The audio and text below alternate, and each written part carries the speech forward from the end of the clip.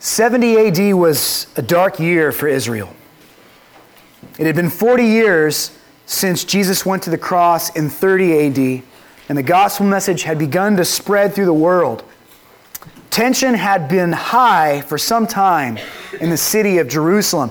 From 66 AD on, there was a full-scale rebellion occurring in the city of David. Rome's forces had sieged the city. Their armies had gathered around the perimeter of Jerusalem, which was a fortified city on a hill, very difficult to take, easy to defend. And so Rome's forces were outside of the walls, and battles waged off and on as the Israelite forces would come out and engage Rome's troops and then retreat back into the city of Jerusalem. The Jewish Christians had faced significant persecutions in the city of Jerusalem, so much so that they had withdrawn to a city called Pella, which is north and to the east of Jerusalem, after several of their key leaders had been put to death in that city. James, the brother of John, one of the 12 disciples. James, the half-brother of Jesus, who led the church and was responsible for the verdict that came at the Council of Jerusalem in Acts 15. And then later on, Simeon, who succeeded him after his execution. Each of these three men had been put to death and under intense persecution, not just from the government of Rome, but also from the Jewish non-believers in Jerusalem. Those who followed Christ had withdrawn from the holy city of Jerusalem and had gone to Pella. In 69 AD, a man named Vespasian takes the head of Rome. He becomes the Caesar, and he's very motivated to put an end to this drawn-out rebellion. So he appoints his own son, a man named Titus, to take over the army and assigns him to deal with this crisis situation. Titus campaigns first in Galilee, which he takes fairly easily, and then moves on to Capernaum and secures for Rome.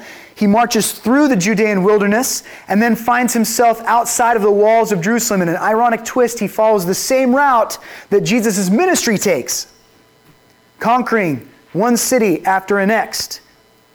And then he sieges the city of Jerusalem and joins the forces that are there. They begin to build large earthen mounds up to the tops of the large city walls that had fortified Jerusalem so that their soldiers might eventually breach the walls and take that very important place.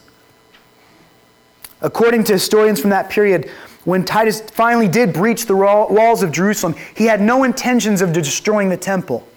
He had spoken with his father, and Vespasian had agreed with him that the temple was too important of a monument to destroy and to desecrate.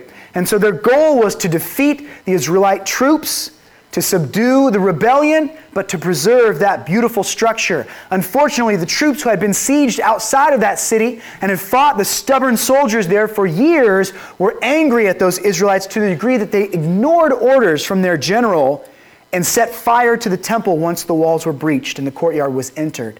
They could not get those flames under control, and much of the temple burned. Josephus records in his History of the Jews, Caesar ordered the whole city and the temple to be razed to the ground. All the rest of the wall encompassing the city was so completely leveled to the ground as to leave future visitors to the spot no grounds for believing that it had ever been inhabited. In our text today, Jesus is going to lift the veil of the future. And he's going to foretell the destruction of the physical temple in Jerusalem that I just described to you. He's going to say, these are the things that will come. Much of what we study in the next couple of Sundays is going to hinge on being able to discern what portion of history Jesus is talking about. The destruction of the temple that was near at hand, or the greater destruction of creation. The judgment of all that God has made that has been infected by sin. He's going to intermix portions of instruction concerning both of those cataclysmic events together. And so this morning I plan to show you how the destruction of the temple is a shadow of the greater judgment that will occur at the return of Jesus Christ, when all of creation will be judged and the sin that has so poisoned creation will finally be purged from it once and for all. This moment of judgment is a dreadful day for those who are still living in their sin. But those who trust in the name of the Lord have no reason to be terrified. Instead, we must ready ourselves for the necessary trials that will lead up to the fulfillment of these important events which must take place. And so as we join the text today, as we begin to read together, we are in roughly 30 AD. We're in Jerusalem. Jesus is in the courtyard of the temple, and he is speaking with his disciples. There is a crowd about, so people are hearing this instruction, but what he's saying specifically to those who have committed their lives to following after him. And so we begin reading in chapter 21, beginning with verse 5. And while some were speaking of the temple, how it was adorned with noble stones and offerings, Jesus said, "As for these things that you see, the days will come when there will not be here left one stone upon another that will not be thrown down." And they asked him, "Teacher, when will these things be? And what will be the sign when these things are about to take place?" So the conversation begins innocently enough. As Jesus is speaking with his disciples there in the courtyard of the temple, some of them looking around cannot help but reflect on the grandeur of this building, which was representative of the grandeur of God and the presence of God amongst his chosen people. Some of those who are with him cannot help but point these things out to God and to make conversation about the beauty of this structure. There was a reason so many empires and armies had desired to take possession of this amazing structure over the centuries, and the land that it stood upon, which was so important to trade. Even in its third iteration, you see the temple had already been built and destroyed and built and then desecrated and then built again. This is the third version of the temple, really, that we've got. And it is not anywhere near as beautiful and grandiose as the original temple that was built by Solomon at the apex of the Israelite culture. And yet still it glimmered with amazement. People who came to it were blown away by its size, by its scope, by the quality of its construction and the beauty of its decoration. It was a sight to behold and a jewel of culture. The Israelites loved their temple. It captivated their attention. It testified to the greatness of the God that they worshipped. It was a proud symbol of their identity. The building itself meant more to them, though, than it meant to Jesus. Jesus knew what they did not know, that this temple, this impressive building, would in a few decades be utterly destroyed by the Roman army. And he tells them as much there as they sit in the courtyard beholding its beauty. This time, folks, it's not metaphorical. In other areas, Jesus has said, "Tear down this temple and I will rebuild it in 3 days." And when he said that, people were confused because at first they didn't realize he was talking in that instance about his own body. That if they were to crucify him, if they were to put him to death, that in truth, God would raise him from the dead 3 days after his execution. But here, we're not talking metaphorically at all. Now we're talking about true stone upon stone that will soon crumble and fall as God brings judgment on what is the holy city of David. Consider what the fall of the temple would mean for the Israelite people. This is no small thing to consider. Think about how huge the impact on America, the loss of the World Trade Center was on 9/11. How much it impacted our culture, how much it reverberated through the people of this nation and struck at the identity of who we are. And that was simply a business building. The temple represented their very character. It represented the dwelling place of their God. The holiest of holies was there. And the Jews believed that the very presence of God dwelled in the holiest of holies.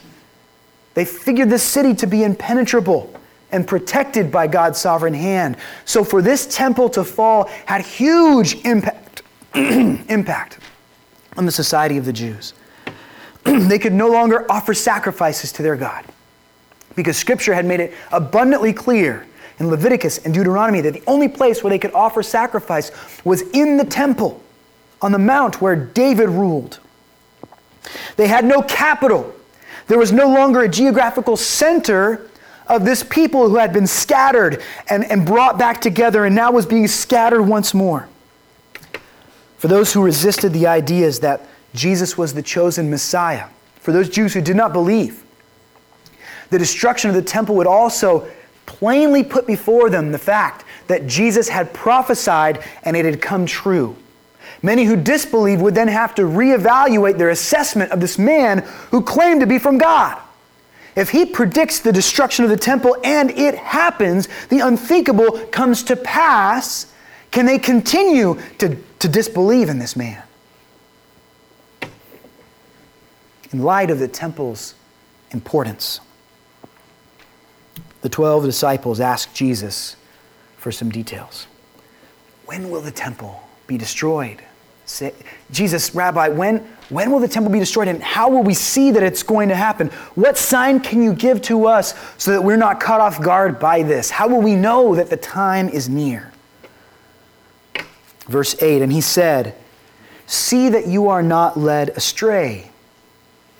For many will come in my name, saying, 'I am he,' and the time is at hand. Do not go after them. And when you hear of wars and tumults, do not be terrified, for these things must first take place. But the end will not be at once."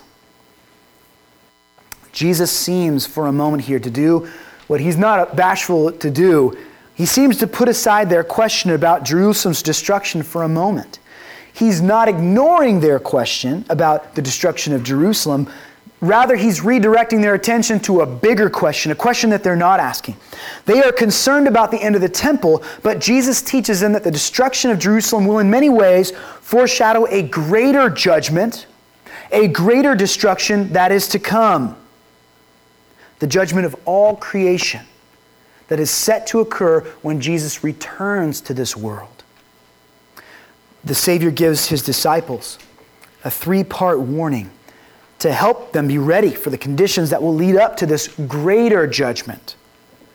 Now, when he gives these instructions, you might notice, if you were to go back and study in the Greek, you'd see that they were given in a very distinct way.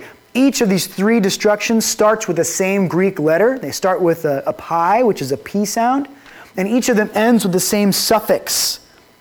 And so he says, first of all, don't be deceived. Plenethete.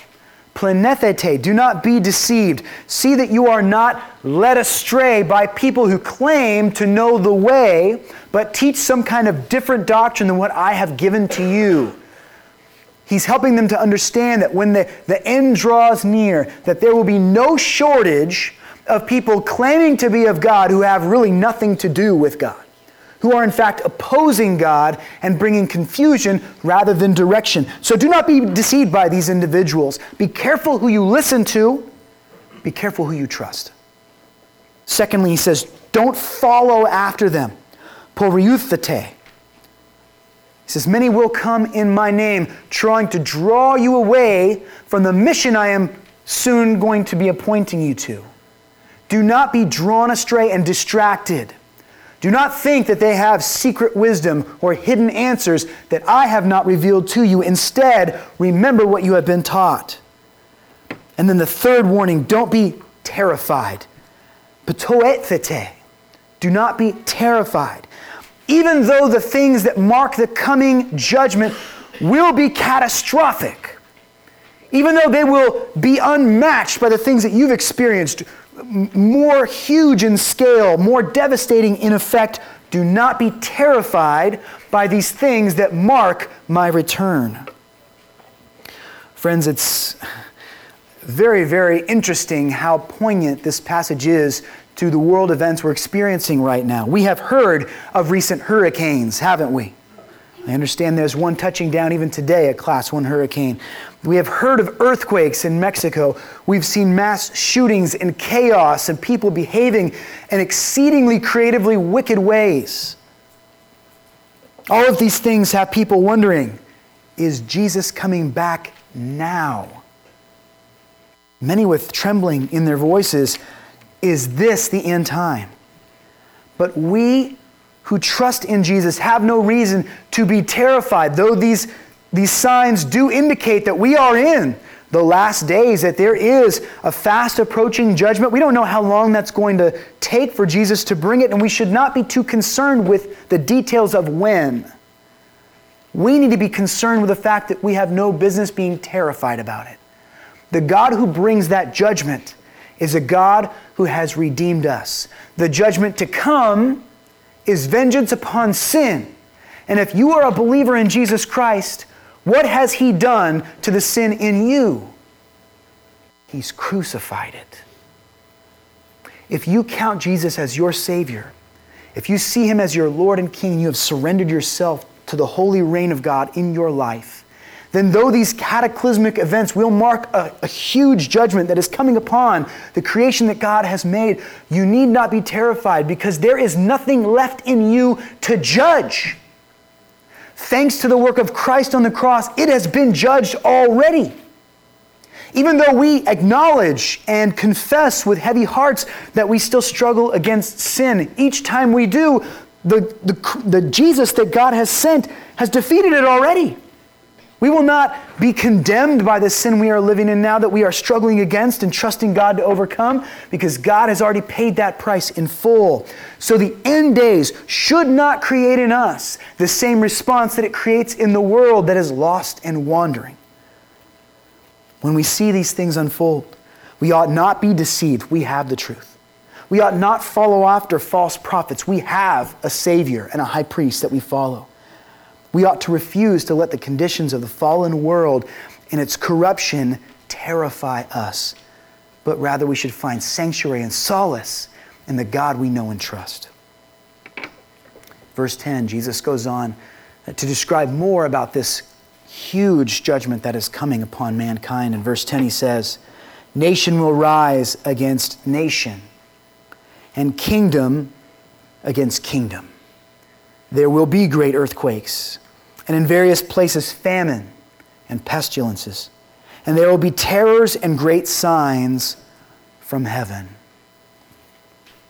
Friends, these things must take place before the return of Jesus. So we should not be so surprised that they are occurring, and that they have in fact been occurring since this prophecy was spoken out by Jesus.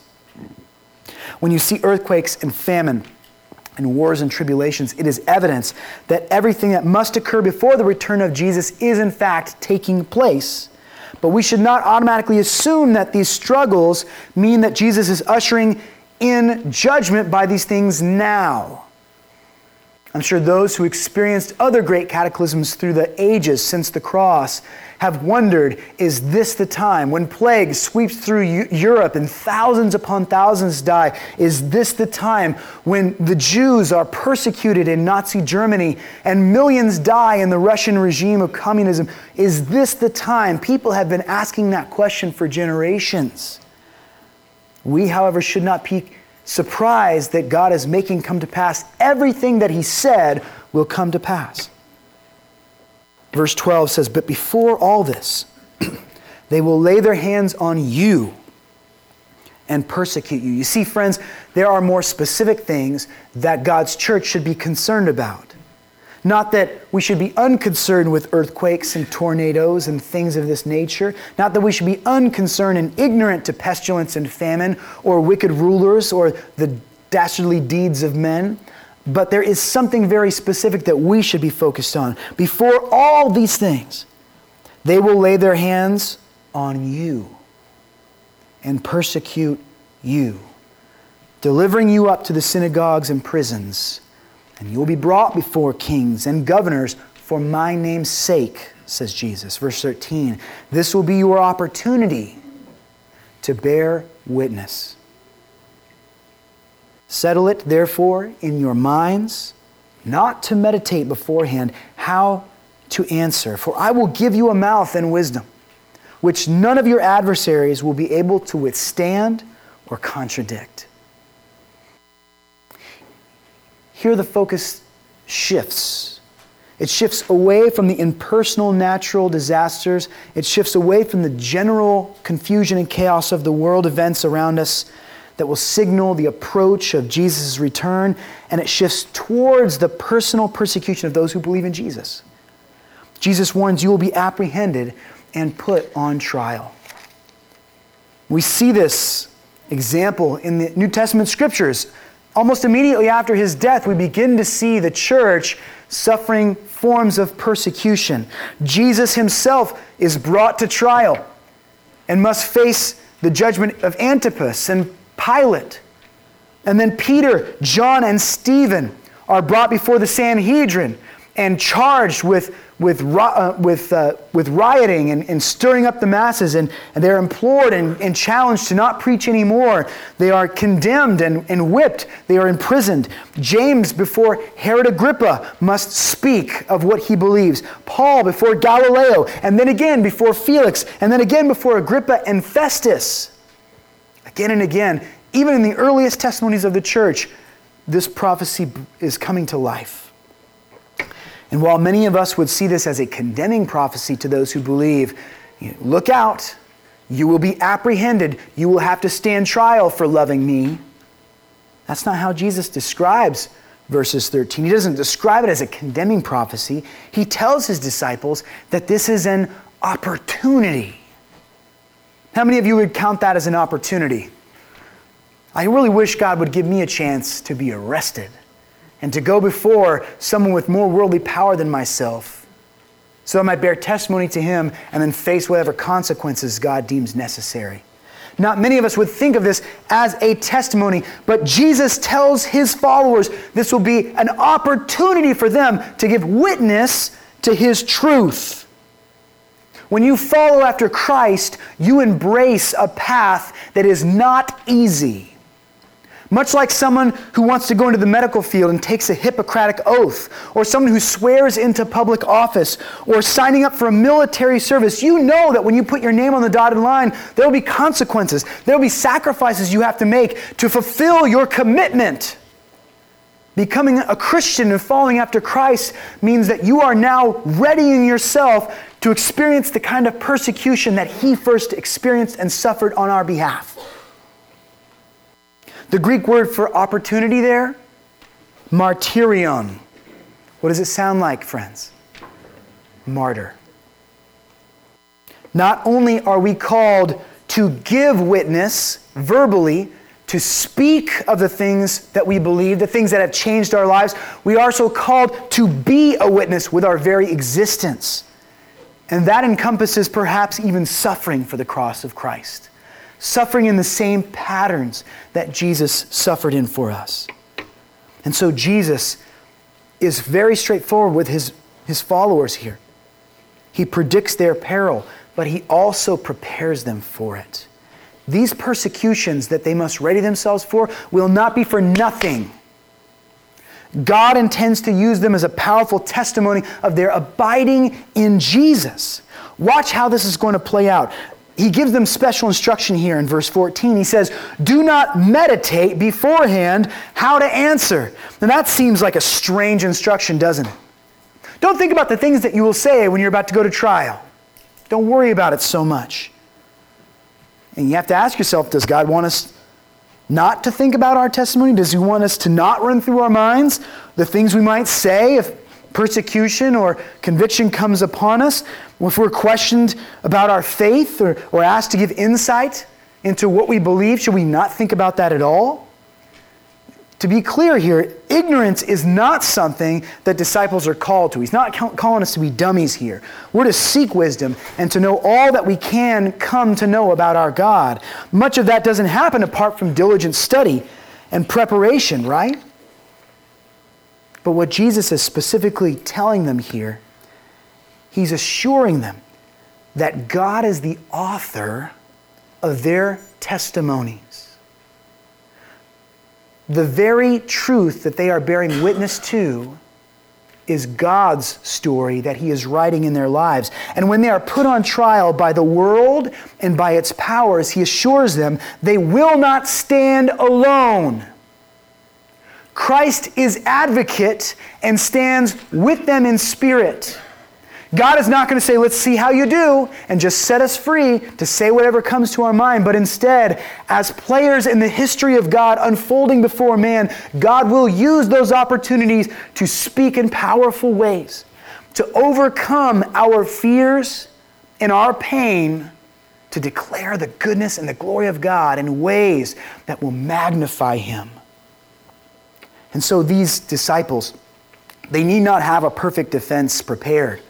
Instead, their focus ought to be to trust in Jesus to provide for them. That's how they prepare, to expect that he will use them and direct them, and know that in that very moment, the thing that they need to say will be given to them by the Lord himself. It's interesting, Mark and Matthew also include a record of this account and what he teaches. In those passages, he says the Spirit will give you what you need to say. Here in Luke's, it's more personal. Jesus says, I will tell you what to say. Jesus will provide you with your words.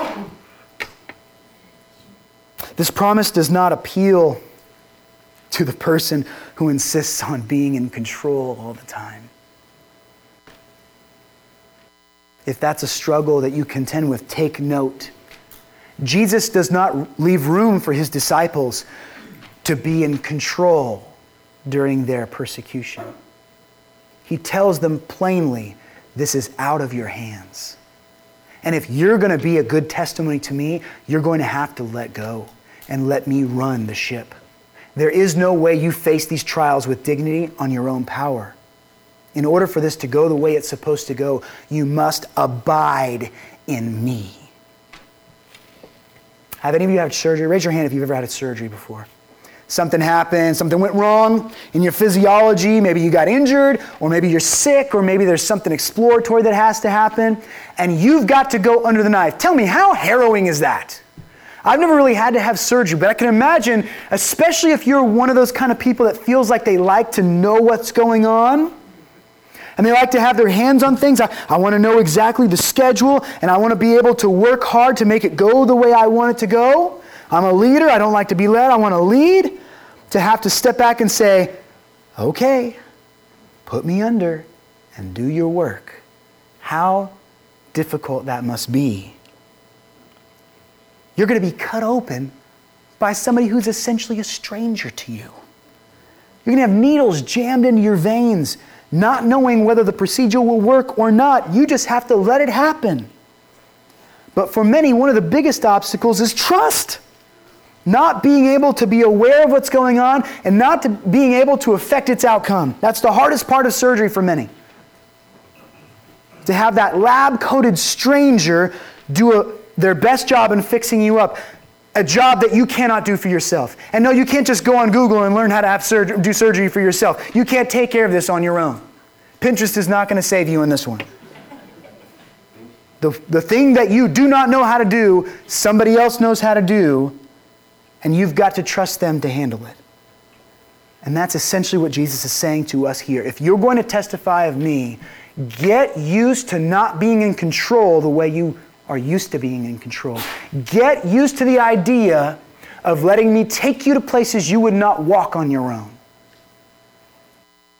Your call to bear testimony to Christ will be like that sometimes.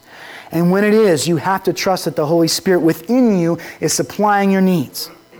This is joy to the surrendered heart that loves and rejoices to call Christ their King. But this is terror to the person who cannot bear to let someone else lead them. Are you okay with Jesus being your Lord? It's the only way you can hope to testify when the world puts you on trial. Verse 14's instruction says, settle it therefore in your minds. In the original Greek, this actually means put it in your heart. Prepare yourselves for this. Get your mindset ready so that when the time comes for God to take control and use you, that you can rejoice in that instead of resisting the God who seeks to give you the power and the resources you need to overcome that trial. And so those who follow after Christ do not need to worry themselves with their performance. They simply need to worry themselves with trusting and abiding in Jesus. So when the time is right, they are happy to give him control.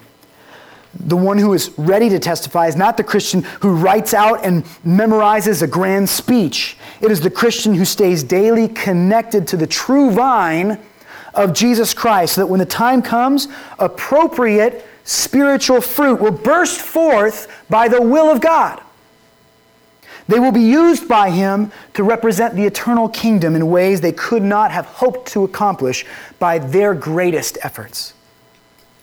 This would have been a comfort to those who were legitimately worried about their ability to testify about the honoring of Jesus Christ with clarity in the moments they might be put on trial. Just think about the magnitude of that task. These men, I think, realized in more real ways than we maybe can in peaceful America, relatively speaking, that they very well could be the next one to face trial, literally, for their lives.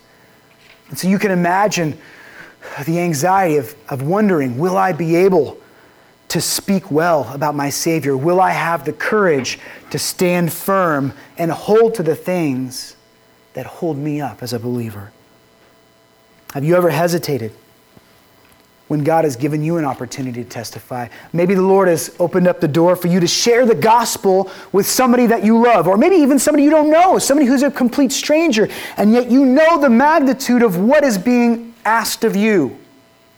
That you have been taught the truest thing about all of reality, the gospel.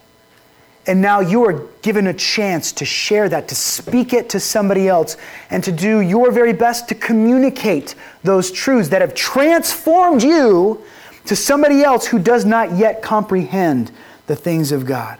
Have you ever had that opportunity and found yourself wringing your hands, thinking, I'm going to leave something important out.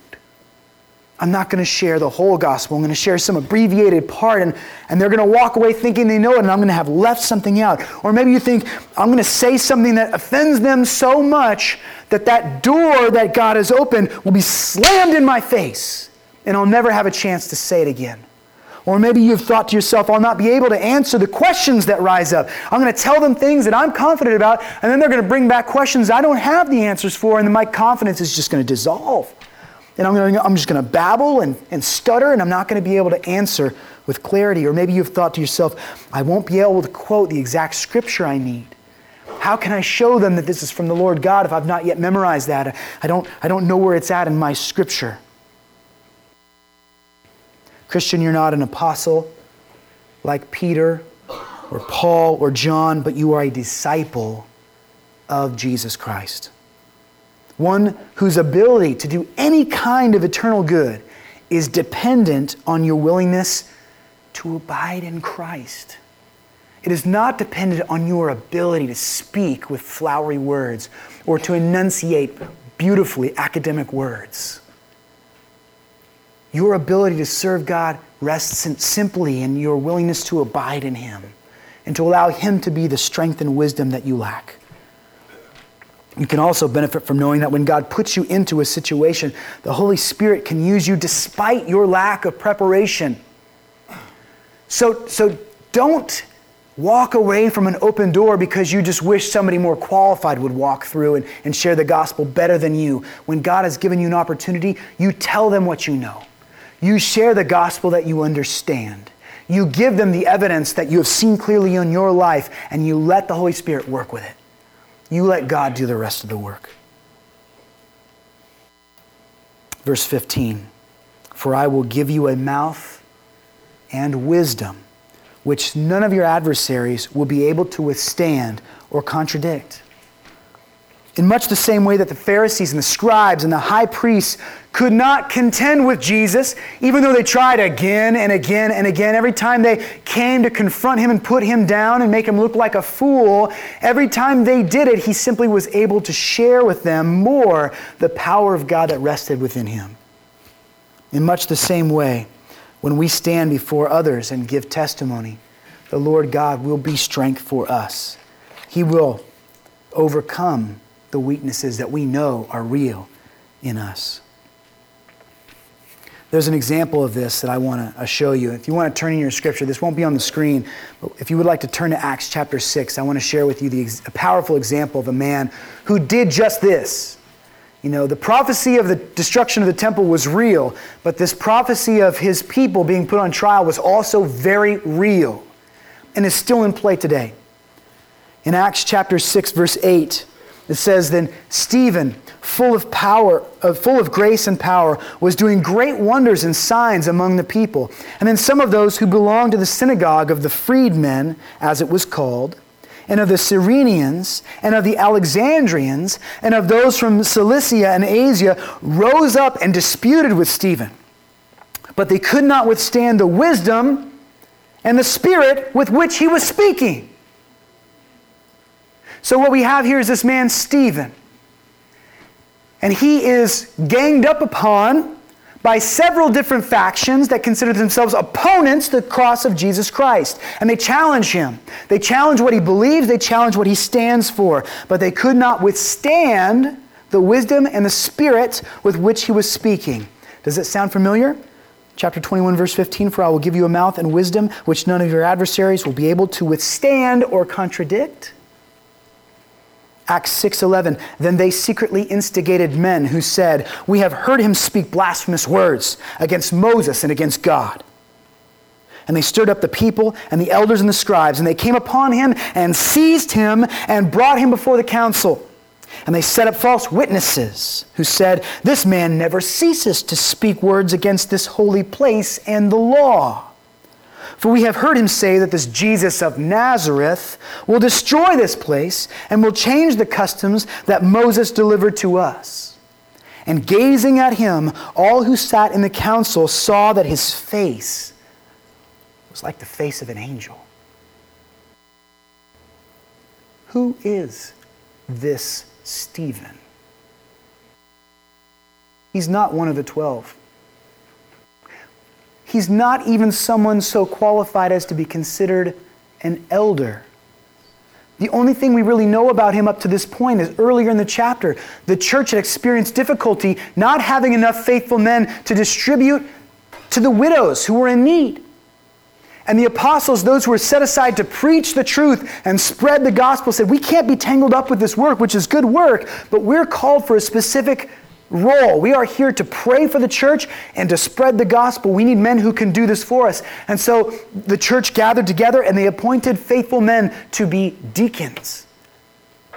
The deacon is a servant of the church. He's not a preacher. He's not one qualified necessarily to teach and to expound the good things of the gospel. He is one who is faithful to those truths and who is willing to apply himself to the edification of the church however he's needed. So this is Stephen, a deacon, barely mentioned in Scripture before this time. We do know that he was filled with the Spirit, though. We know that he was a faithful man. No seminary resume, no impressive skill set, simply filled with the Spirit and a faithful man.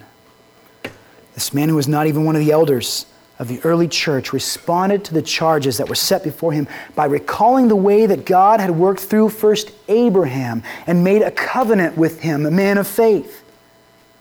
That he had brought a growing nation from this man who had no offspring prior to God's intervention. And then he shared how the hand of God worked through Joseph, Abraham's offspring, a man who was sold into slavery, rejected by his own. And yet Joseph is then used through God's providence to take care of Abraham's offspring through the famine and to bring them to a safe place. He goes on to speak of Moses, a man who was forced to flee from his people upon accusations of murder, but a man who God later would redeem and use to bring the captive nation of Israel out of slavery in Egypt into the freedom of the wilderness. A pattern develops in Stephen's message. The one rejected by men, God uses for redemption. The one rejected by the nation of Israel is used by God to bring restoration and salvation. From generation to generation, this humble servant Stephen traces that thread of history. How Israel again and again rejected that very man whom God sent to redeem and sustain them. And in one final powerful indictment, Stephen boldly shows that this thread of rejection and rebellion has continued in the current generation of Israel, to the extent that they have even rejected God's chosen Messiah, Jesus the Christ. Verse 52 of chapter 7, I believe. Which of the prophets did your fathers not persecute? And they killed those who announced beforehand the coming of the righteous one, whom you have now betrayed and murdered. You who received the law as delivered by angels and did not keep it. These were not just Stephen's words, friends. They are not the words of simply a humble deacon. They are the words of a man who abides in Christ and finds himself in a position where God is willing and able to use him for incredible good. And so, gripped by the power of the Spirit, Stephen does what God calls him to do. Why? Because Stephen is ready for it. He's not trained for it. He doesn't have the skills for it. He's simply ready for it because he has said, God, here is my life. It isn't mine anymore. It's yours. Do whatever you want with it. He is a man who is ready. Jesus goes on to warn them that trial will not come only from the outside, as it had for Stephen. Rather, it will come from those who are nearest to us as well. The risks for believers in the time leading up to the return of Jesus is more comprehensive than just nations and rulers persecuting us. Those who come to trust Jesus will find that many of those who are nearest to them who do not trust the same Jesus will begin to view them in radically different ways. Even people they would call brother, even people they would consider family, will reject them because of their acceptance of Jesus. Look at Luke 21 again now, verses 16 through 19. You will be delivered up even by parents and brothers and relatives and friends. And some of you they will put to death. You will be hated by all for my name's sake, but not a hair of your head will perish. By your endurance, you will gain your lives. Even the family relationships that are often considered our most significant ones will be exposed as in some ways superficial in those times of trial. The bonds we thought we had with some people will be seen to be shallow instead of deep when they turn upon us. Even in the earliest church, we saw evidence of this as believers were brought in, and the first thing they would do to those believers would urge them to repent and recant, and they would also get lists of people that they were related to so they could go into their families' homes and take them as well. If this were to happen to you, if your family were to turn on you, you'd be in good company. Do not forget that John 7 verse 5 indicated Jesus' own brothers did not believe he was the Messiah, at least at first. They questioned him and told him to go out and prove in the world that he really was this Messiah that he thought he was. And then we hear from the words of Jesus himself in Mark 6:4, and Jesus said to them, a prophet is not without honor except in his hometown and among his relatives and in his own household. So Jesus experienced this rejection by those who were nearest to him. And church, in light of the judgment to come, we must ready ourselves for even that kind of rejection. Despite the threat of betrayal by such close loved ones. Verses 17 through 18 complete their preparation with an assurance that not a hair on their heads will be harmed.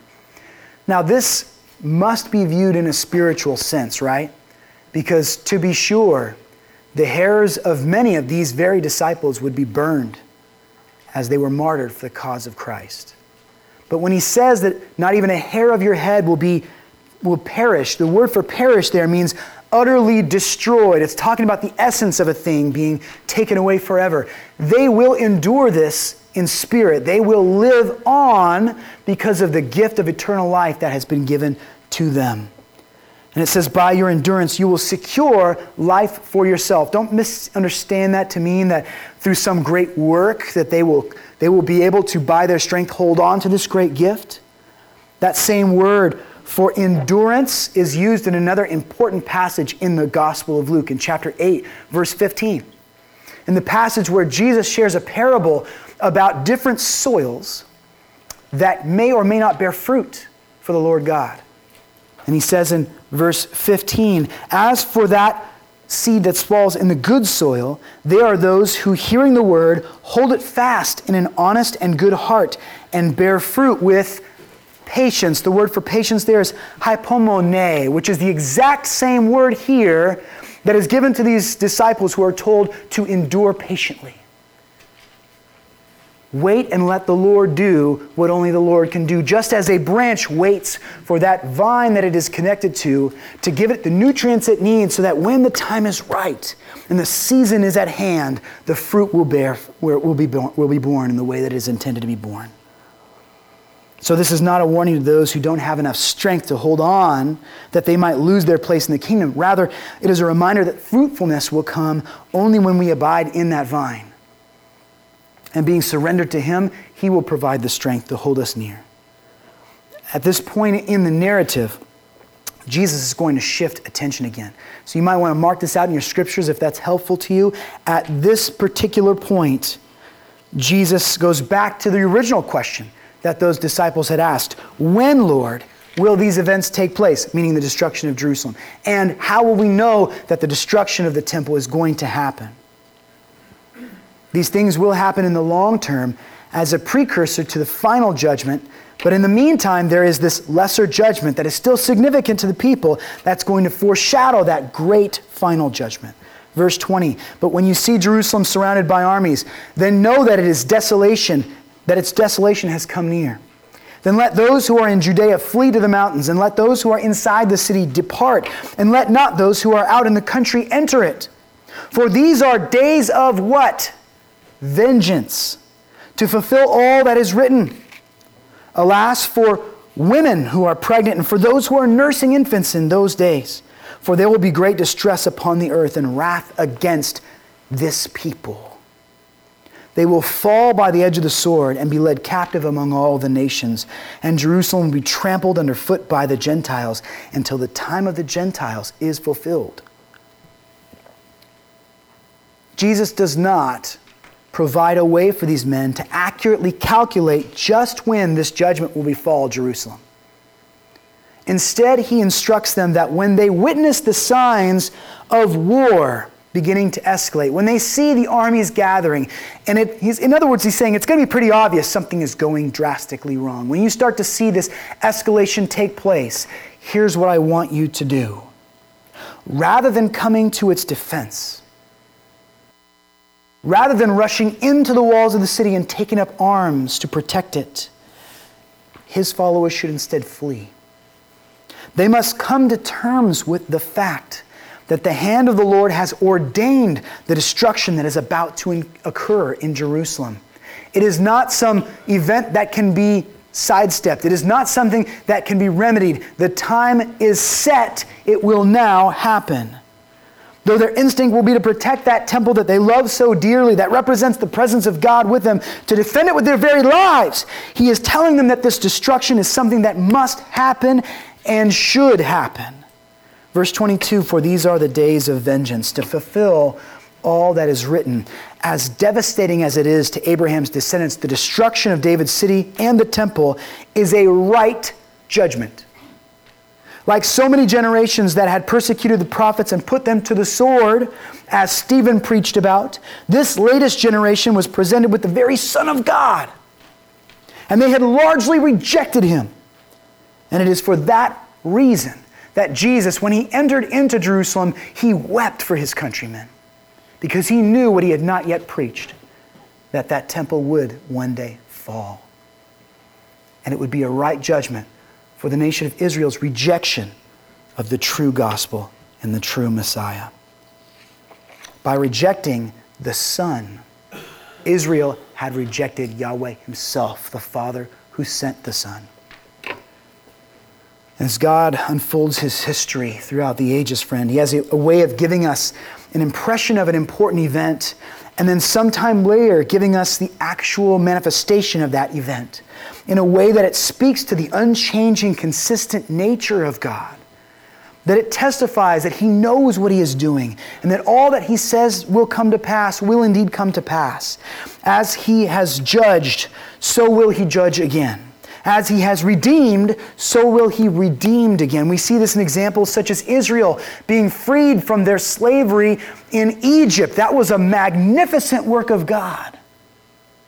But it also pointed forward boldly to a more magnificent work of God, whereby Jesus would come, the Son of God, and take on flesh And by dying on the cross in our place and paying the penalty of death for our sins, he would release us from the bondage of slavery when we put our trust and hope in him.